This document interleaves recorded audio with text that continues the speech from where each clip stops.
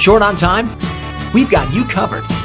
Welcome to the 5-Minute Torah, where you can digest big thoughts on the weekly Torah portion in about 5 minutes. If you enjoy this teaching, please share it with your family and friends. Parshat Massei, this week's Torah reading, Numbers 33:1 through 36:13. The butterfly effect.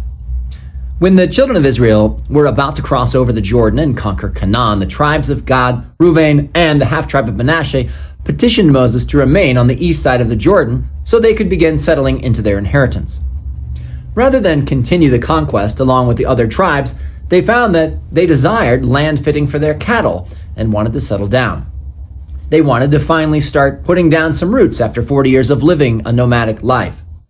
But their plan wasn't in alignment with God's plan. What was so bad about their proposition? We find out in a rebuke from Moses. Why will you discourage the heart of the people of Israel from going over into the land that the Lord has given them? Your fathers did this when I sent them from Kadesh Barnea to see the land. And behold, you have risen in your father's place, a brood of sinful men, to increase still more the fierce anger of the Lord against Israel. For if you turn away from following him, you will again abandon them in the wilderness, and you will destroy all this people. Numbers 32:7 and 8, 14 through 15. To the modern reader, Moses sounds like he's making a big deal out of nothing. But maybe more is going on than we realize. You've probably heard about the butterfly effect. It's a scientific theory that speculates that the flapping wings of a single butterfly in one part of the world actually has the power to affect the weather in another part over time.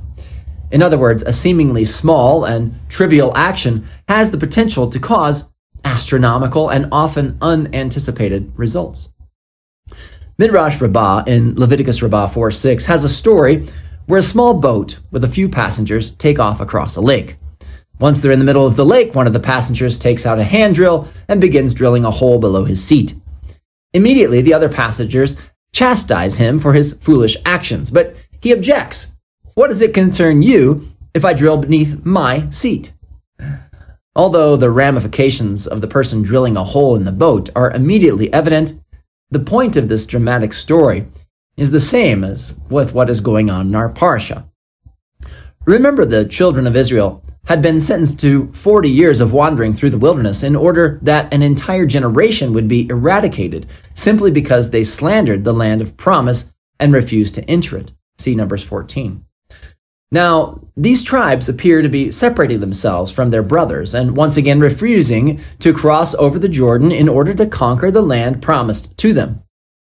Although they didn't intend on harming their brothers, their actions nonetheless had the potential to hurt them.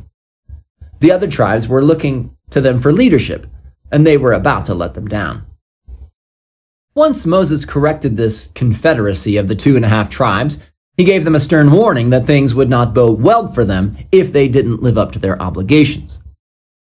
He then gives them the famous quote, "But if you will not do so, behold, you have sinned against the Lord, and be sure your sin will find you out." Numbers 32:23. What does it mean that your sin will find you out?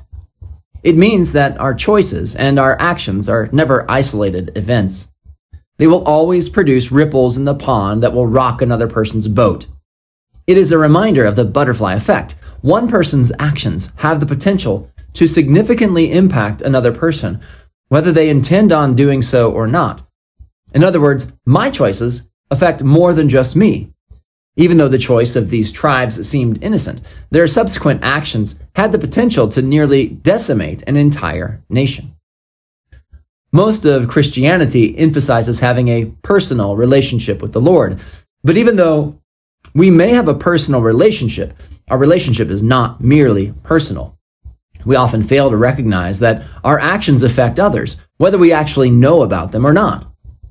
Judaism realizes this and emphasizes the communal aspect of faith and action. What we do individually, even privately, has the potential to affect others. It's a flap of the wing or a ripple on the water. Just like the tribes of Gad, Reuven, and Manasseh, our faithfulness or unfaithfulness isn't just a private matter. It can make or break others, particularly those who are dependent upon us or who are looking to us for leadership. Let's remember to make every action intentional so that the kingdom is built up through us rather than damaged by us. Are you enjoying the 5-Minute Torah podcast? Want to share these 5 minutes of Torah with others?